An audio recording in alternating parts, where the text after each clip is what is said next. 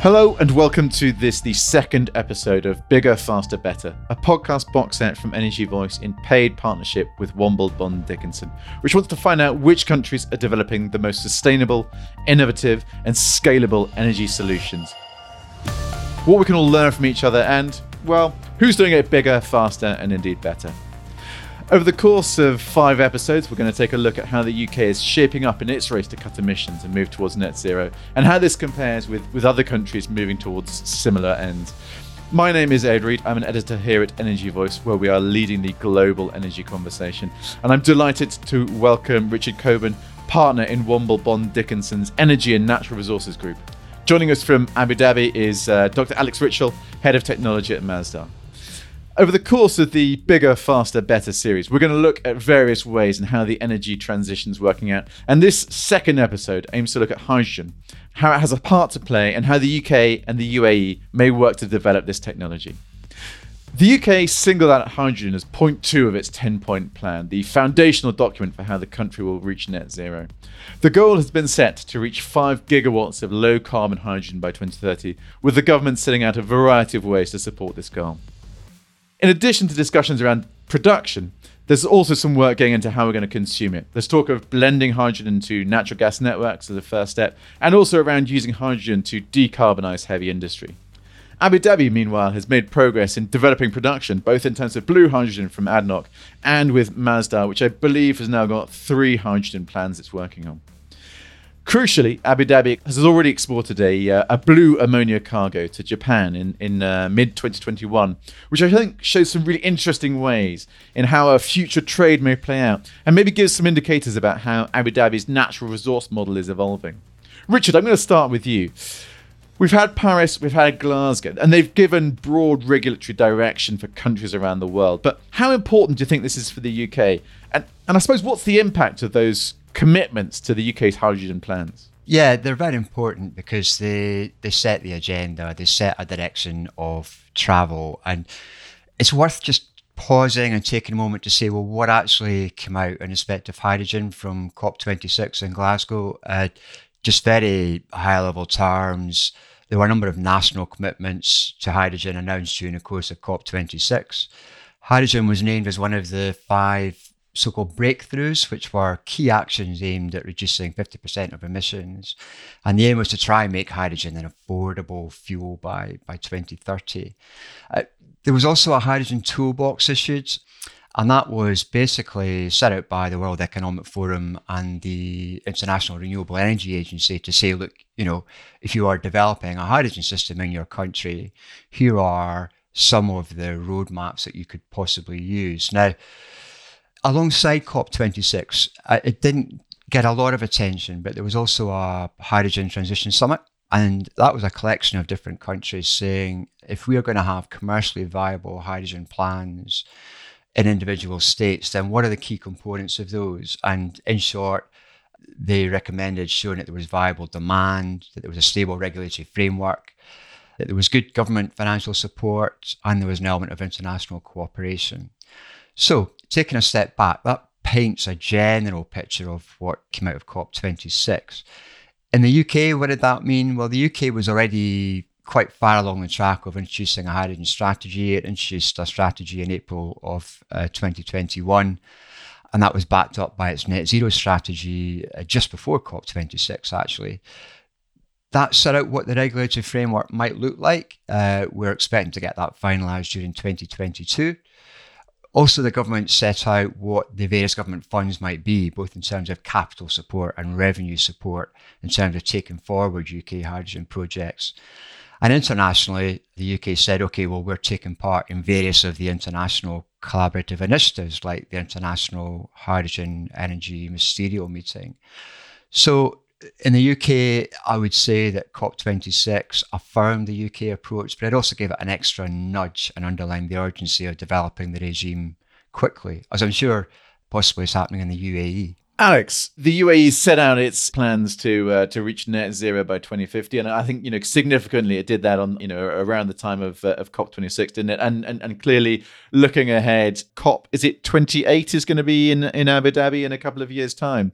So, what extent do you think this goes to sort of support local hydrogen projects? Indeed, the COPs are driving events for transition of the energy sector and a great opportunity to introduce hydrogen into the energy mix. The net zero target is clearly ambitious, but it's clearly an opportunity to decarbonize now sectors that previously were thought to be very difficult to decarbonize. In the UAE, you may be aware that we have a quite significant heavy industry, and we also have a lot of transportation, both on the road and also by ship and by air. So all these sectors are very, very hard to decarbonize by electrification or by energy efficiency means or by fuel switching, other than introducing a new type of fuels that are derived from hydrogen. So that gives a really good opportunity to make that transition cost effectively. And in the UAE, we have different ways to produce hydrogen. So that can be either the green route or the blue route, and that maybe even others, because we also have nuclear facilities, so we could even produce it with nuclear energy. In the end, it's all decarbonized hydrogen, and it's all helping to address climate change. So I think for the UAE, this net carbon goal by 2050 will make it possible to introduce hydrogen and to scale up and ramp up the production so that we can actually achieve that goal. Richard, coming back to you, I think Alex has brought up a really interesting point there about the challenges of electrification and how difficult it is, I suppose, to go all the way to reach net zero through electrification alone. We're talking about hydrogen. Both of you guys are clearly hydrogen fans. What do you think the role of hydrogen is in terms of being a kind of a counterweight or an addition to electrification in the UK? Alex has already touched on a few of the main uses of hydrogen, and one of the uses which I think is going to be particularly helpful for hydrogen is it's going to be a storage medium. So obviously, as we move towards a cleaner energy regime, then there is an element of trying to make sure it's a stable supply. And particularly when you're looking at renewables, you are heavily dependent, obviously, on when the wind blows or when the sun shines, for example. So hydrogen as a storage facility is going to be helpful. Also, when you come to, you mentioned in your opening words, Ed, in the UK, hydrogen is going to be used a lot for decarbonisation. And it's also going to be used in a heating scenario as well, for blending into networks, existing gas networks. So again, having hydrogen out there as a dependable resource is going to be very important, both when it comes to industrial players fuel switching away from fossil fuel to hydrogen, but also if you are contemplating putting it into your regular day-to-day heating of buildings, then you're going to have to know it's reliable. So it has that element of reliability and stability, in short, is I guess the simple answer to your question. Sure. And I suppose, looking at those ways of making hydrogen, we've got blue, we've got green, we've got, I think, is nuclear pink? I always find it quite hard to remember the various colors of the hydrogen rainbow. And I think this week, I might have been writing something about turquoise hydrogen. So, clearly this is an area where, there are technological developments kind of going on. But also at the same time, prices are still pretty high. Staying with you, Richard, what kind of future do you see for bringing those costs down? And which I suppose is going to be critical to allow hydrogen to reach any kind of scale to help drive that kind of decarbonisation move. Yeah, it's a really good point, Ed, and it's super important in terms of how quickly we can roll out, particularly towards green hydrogen, because that's what everyone wants to get to ultimately. It's worth just taking a moment to say, well, everyone talks about the costs, but what are they actually? So the IEA looked at this fairly recently and established that if you look at grey hydrogen, now that's hydrogen produced from natural gas and the carbon emissions are not abated, they're not captured and stored away, then the cost can range from about $0.50 per kilogram to $1.7 per kilogram. You then step up to blue hydrogen, and that is, again, hydrogen from natural gas, but the emissions are captured through carbon capture and storage primarily. The cost for that jumps a bit. It can be anywhere between $1 per kilogram and $2 per kilogram. And then when you get to green hydrogen, so that's primarily hydrogen produced by electrolysis, i.e. from renewable sources, the cost jumps again up to anywhere between $3 and $8 per kilogram. So you can see straight away there's a big price differential between green and both blue and grey. That said, the IEA also remarked that it reckoned that green hydrogen might come down to cost parity with blue hydrogen by about 2030, and with grey hydrogen certainly by 2050. So the point is, it's going to be 2030 until we can get green hydrogen being as cost effective as blue hydrogen projects. In my book, that means you cannot go straight to green hydrogen. You're trying to create a market, you're trying to create demand, you're trying to create viable business models, and cost, whether we like it or not, is an important part of that. So we need to make good use of blue hydrogen, and Alex has talked about that in his part of the world. In particular, we need to get demand going. And the way that we get demand going, and the way we're doing it in the UK, is by focusing primarily on clusters. And we're looking at building clusters, carbon capture clusters, roundabout industrial and commercial areas where there's existing demand and where hydrogen is either being produced or could be produced to serve those customers. That primarily is going to be blue hydrogen. The hydrogen goes into the transportation and storage network for carbon capture, and it gets pushed out into the North Sea and stored. Now, what that does is it gets the market going quickly, and the quicker we can get that market going, the more we can bring the cost of hydrogen projects down, and the more quickly we can get green hydrogen costs to come down as well. So in my book, in line with the UK hydrogen strategy, there's a role for both blue and green in developing the hydrogen market. Alex, coming to you, obviously Masdar is as you told me when we spoke in Abu Dhabi a couple of weeks ago, really just focused on that kind of green hydrogen. And I think, obviously Richard, as Richard said, there is that gas differential. But that said, looking at my recent gas bill, gas is not a particularly cheap resource. Hearing some of the solar generation numbers coming out of particularly places like Abu Dhabi, like Saudi Arabia, I suppose that's an increasingly attractive power generation source. How do you think green kind of makes its place in that rainbow of hydrogens? I think it's a rainbow, and there is a space for all the colors, and that makes it actually beautiful to have more color than just one. Especially at the beginning, I think there will be a space for all these different versions. In the end, chemically speaking, it's all the same. It's just the way of producing is different. So our company, where I work for Masdar, we are focusing clearly on the green pathway, using the renewable power plants to produce the electricity without CO2 emissions, and use that electricity and then to run an electrolyzer to split the water into hydrogen and oxygen. Now, I believe this technology of electrolyzers, it's well known, and it's not something kind of R&D type of thing. So there's a good track record on electrolyzers that have been used for many decades in the chemical industries. However, in that volume which is needed now to make a significant impact on the energy transition, and also using this coupled with renewable power plants, which are in most cases not having a stable output over 24 hours. So there's a variability. So this creates new challenges. And so therefore, these electrolyzers, they need to be optimized for that purpose, and also need to be produced in these massive volumes to allow that volume production of hydrogen in order to replace natural gas. So this is a huge effort that the global industry needs to undertake.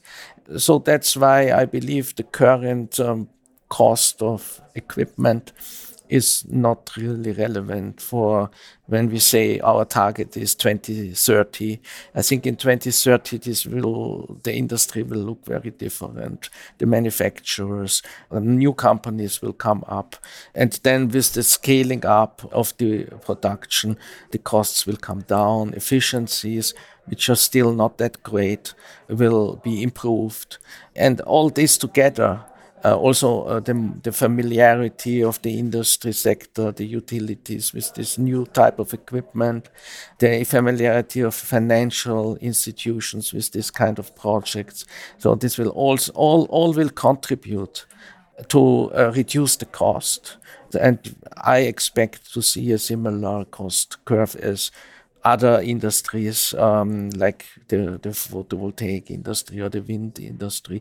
They all experience this very significant cost improvements in the first decade after this technology was basically introduced into the market in a significant scale. So I expect to see the same in for green hydrogen. And then I think this will give us a really good solution to decarbonize these many industry sectors that we need to decarbonize.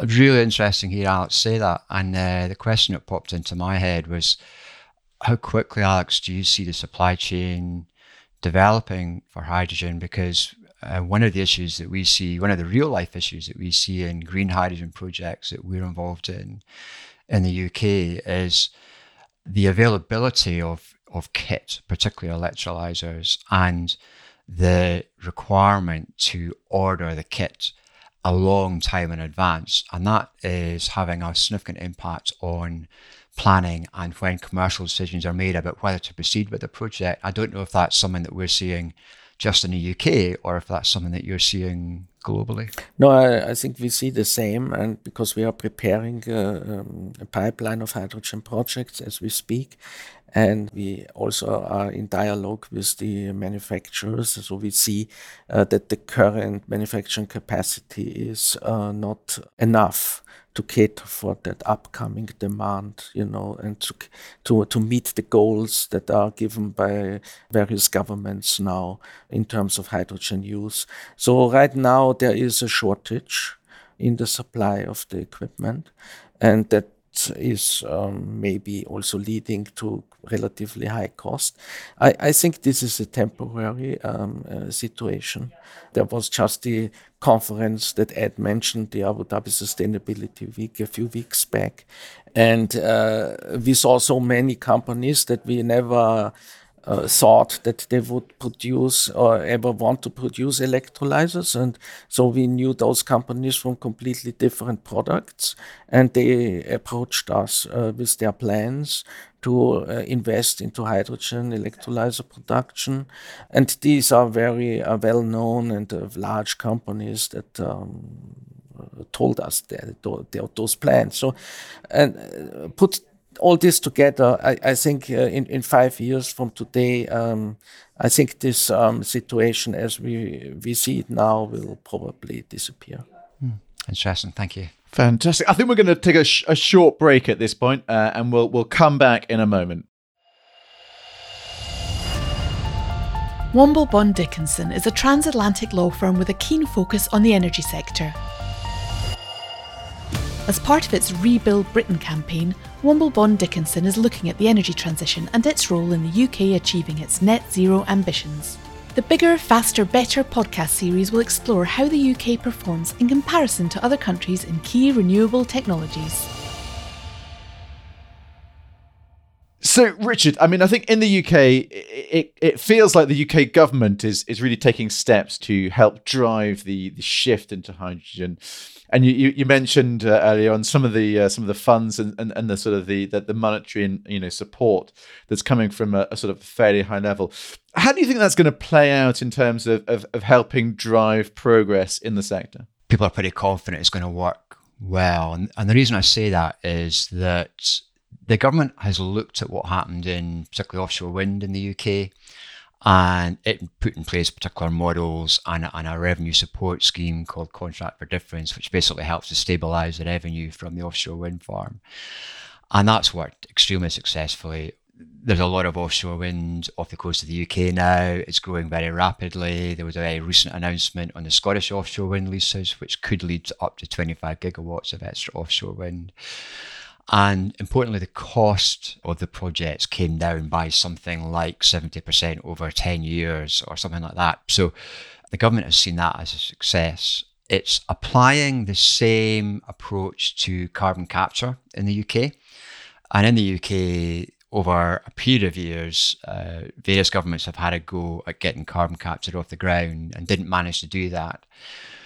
What's happening now is they've looked at offshore and they thought, okay, that worked quite well. So they've set up a regulatory model for carbon capture. They've introduced a revenue support system. There are funds offering capital support as well. And that's received a very warm welcome in the industry. There was a lot of interest in the recent so-called cluster sequencing process, whereby various industrial clusters around the UK bid to be on the government's preferred track to get funding.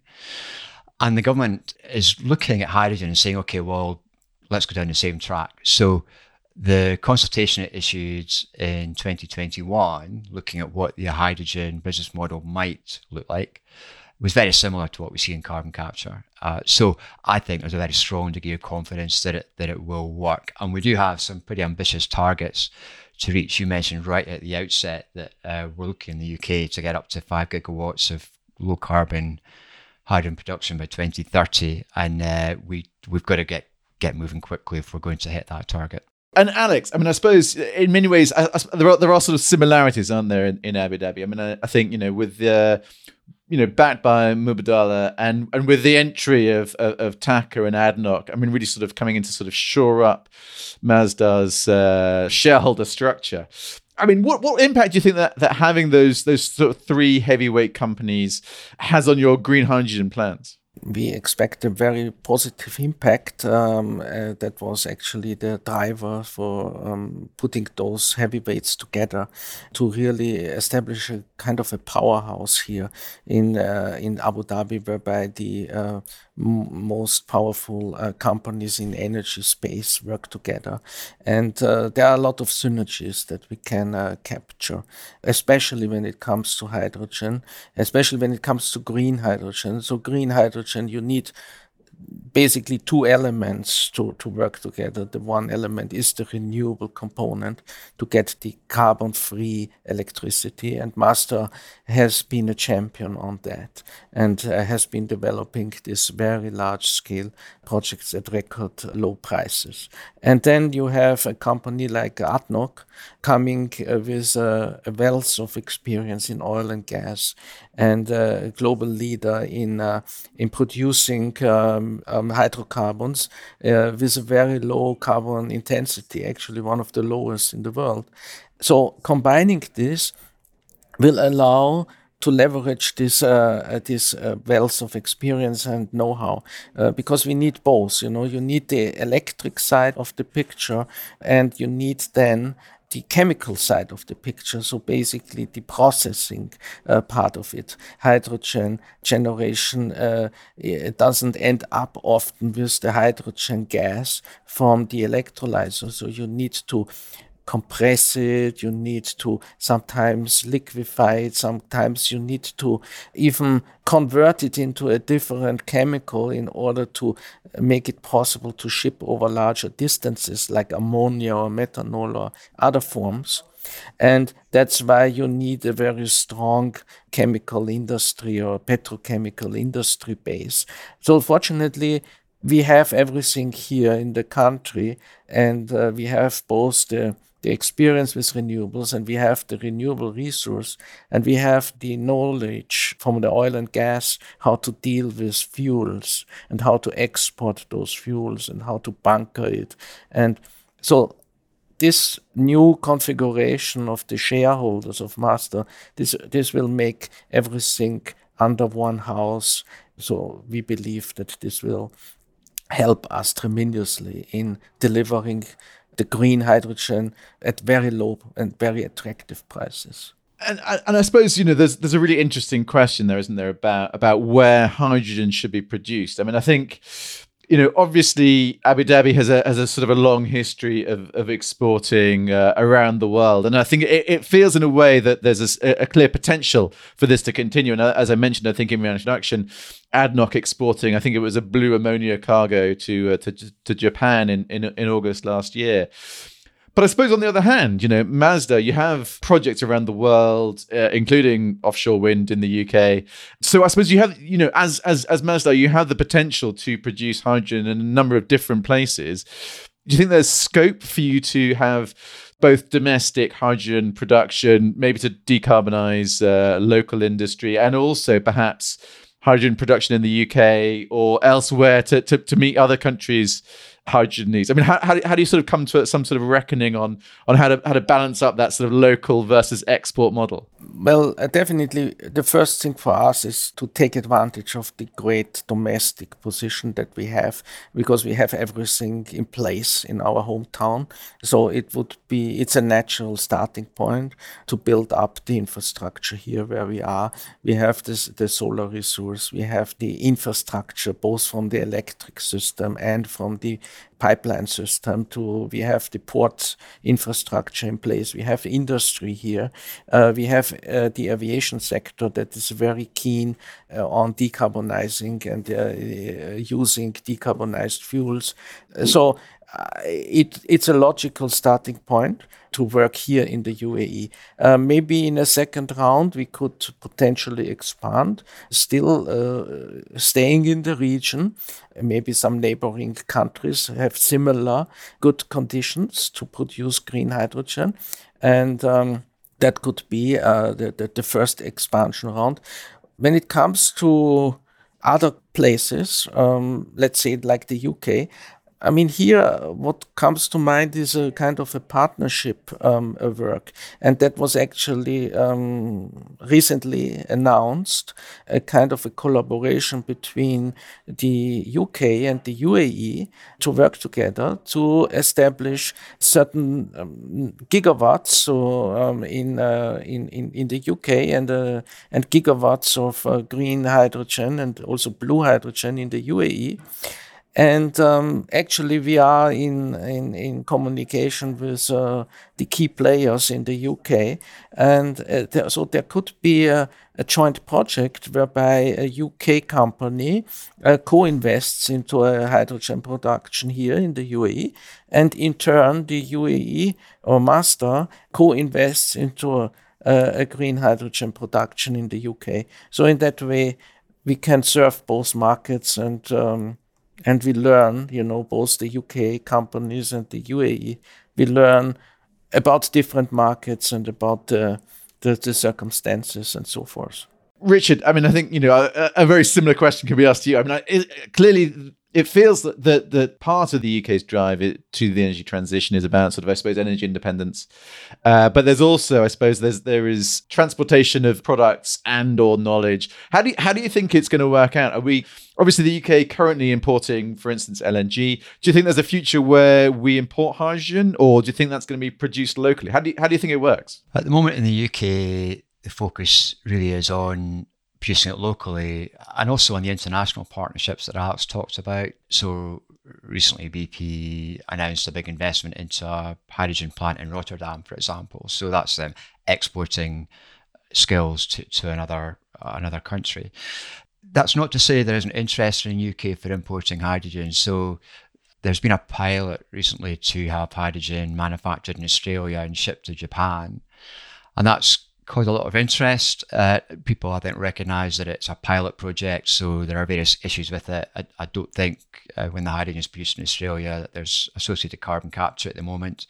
The tanker that's transporting it is diesel fueled, etc., etc. But the point is that there is an attempt to establish that kind of hydrogen trade flow, if you like, and there's a lot of interest in that in the UK.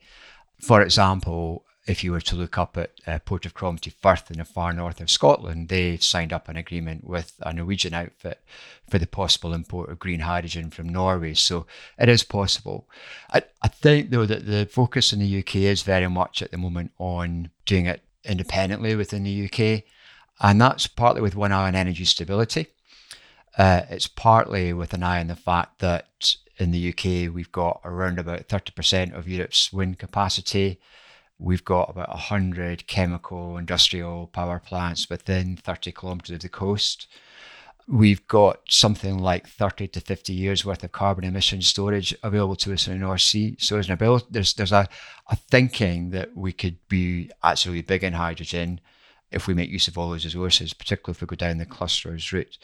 Plus also, one mustn't forget that we've got a looming issue in the UK where we've got 130,000 plus people in the oil and gas jobs market in the UK. And as we transition away from fossil fuels, we need to find roles for them. And if we had a strong native hydrogen market, then that could provide anything between 10 and 50,000 jobs, depending on how successful the hydrogen market is in the UK. Sure.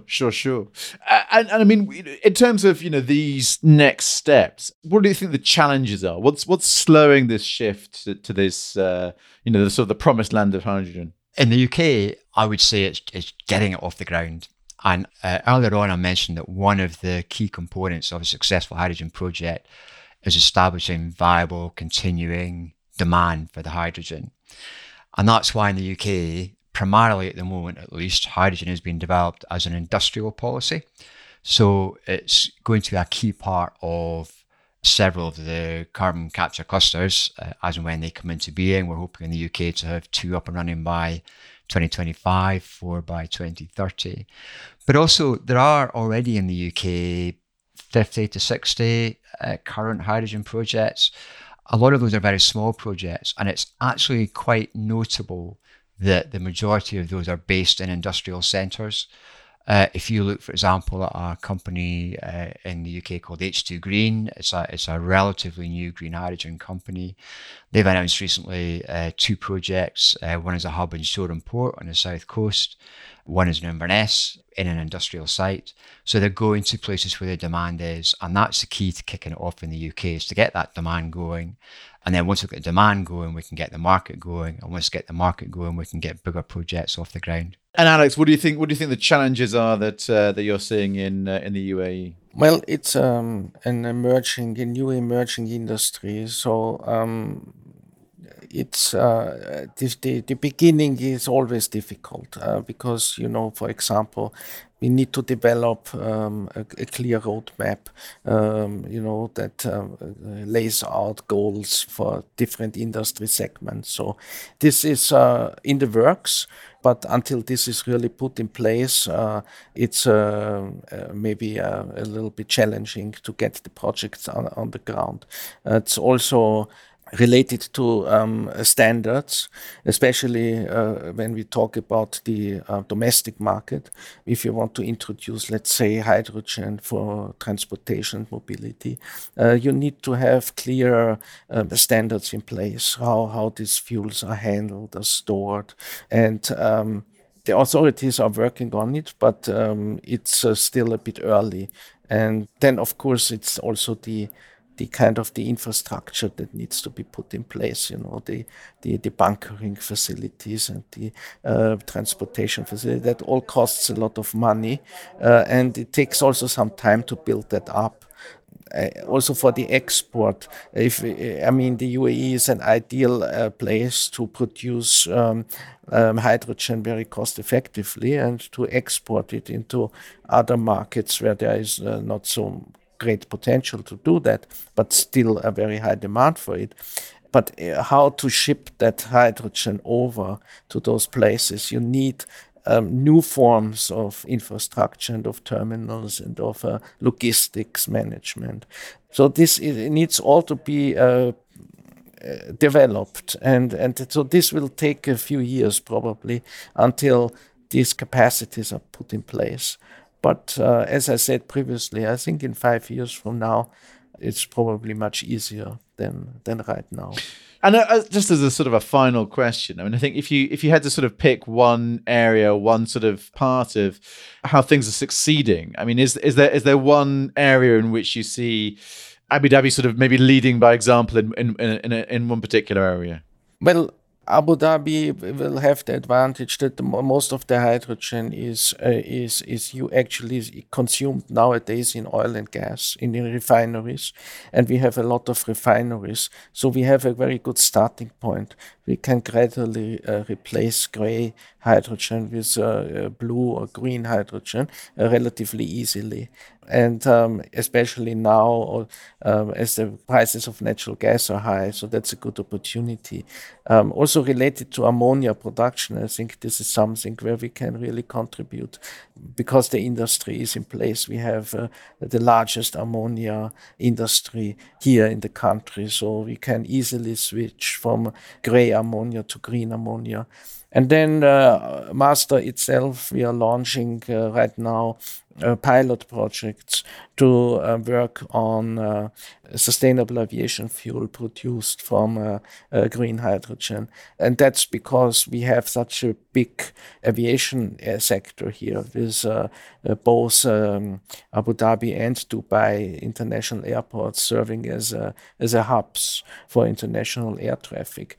And the airlines made commitments for decarbonization, very significant commitments. And the sustainable aviation fuel is basically the only option to achieve those commitments. So they are ideally made out of hydrogen until, of course, the new generation of airplanes comes that runs on pure hydrogen, which is then, of course, the ideal solution. But that will still take some time. And until we have those airplanes in place, I think the sustainable aviation fuel made out of green hydrogen is a very good bridge solution. Fantastic. And Richard, what do you think? If you had to pick 1 or 2 points from the UK about sort of the hydrogen policy, what do you think that the world should pay attention to? I've said it before in this conversation, I think the clusters are critically important to us in terms of getting the hydrogen market off the ground. There was a WoodMac report recently which touched on the fact that last year there were 200 new carbon capture projects launched globally, most of which have got hydrogen as an element of part of it. And they noted that around about 50% of those are being done as part of a cluster project, which just confirms to me that that's the quickest way of getting these things off the ground, certainly in our part of the world. I do feel a bit disappointed when I hear Alex talking about how much hydrogen they can produce from solar, and we just don't have that possibility in this part of the world, which is why I talked about wind. So we've got to go for any option we can, and clusters seem to be the way forward. What a note to end on. I certainly spent a considerable amount of time wishing we had more sun and possibly not quite so much wind. That said, I think that's all the time we have for today, but I think there have been some really interesting points. Both countries clearly interested in driving hydrogen as part of that move to cut emissions. The UK has taken some significant steps in this sector, although I suppose there's still that question of hydrogen versus electrification, which still seems to be playing out to a large extent. Abu Dhabi, meanwhile, has got this vision of hydrogen as the next fuel of export, following its clear and incredible successes in the oil industry. I think there's a real focus on utilisation, which seems to be a real key to getting things moving. I think we've mentioned that first cargo of blue ammonia going to Japan, and also the Mazda work on green hydrogen going into sustainable aviation fuel. I suppose the interesting sort of point of similarity is that both countries are keen to look beyond their own shores. Abu Dhabi clearly working on the exports of feedstock and technology, but the UK sees an opportunity, if it gets it right at home, to export those engineering skills around the world to try and meet some of this new era of demand. So with that, I'm going to draw things to a close. To our listeners, please let us know your thoughts on this topic through the Energy Voice social media channels or by emailing outloud@energyvoice.com. If you want to be part of the conversation and share your story with the energy industry, you can email outloud@energyvoice.com too. While I'm here, I'd love to invite you to also tune into our regular weekly news episodes. If this is the first time you're finding Energy Voice Out Loud, you can tap the follow button in your podcast app to get not just every episode of Bigger, Faster, Better, but also our regular weekly podcast, which drops every Friday, in which I and Energy Voice journalists from across the globe explain and put into context the biggest energy news of the week. Next up, Bigger, Faster, Better heads to Denmark to discuss offshore wind. But for this, the second episode of our new podcast series, Bigger, Faster, Better, I've been Ed Reed. Thank you for listening.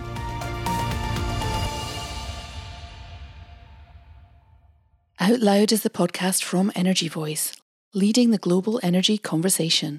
Bookmark and subscribe to energyvoice.com, sign up to our newsletter, and follow us on LinkedIn and Twitter for expert analysis and insight right across the energy sector. Subscribe to Out Loud on Apple Podcasts, Spotify, Google Podcasts, or wherever you get your podcasts. And please do encourage colleagues and friends to listen to Out Loud too.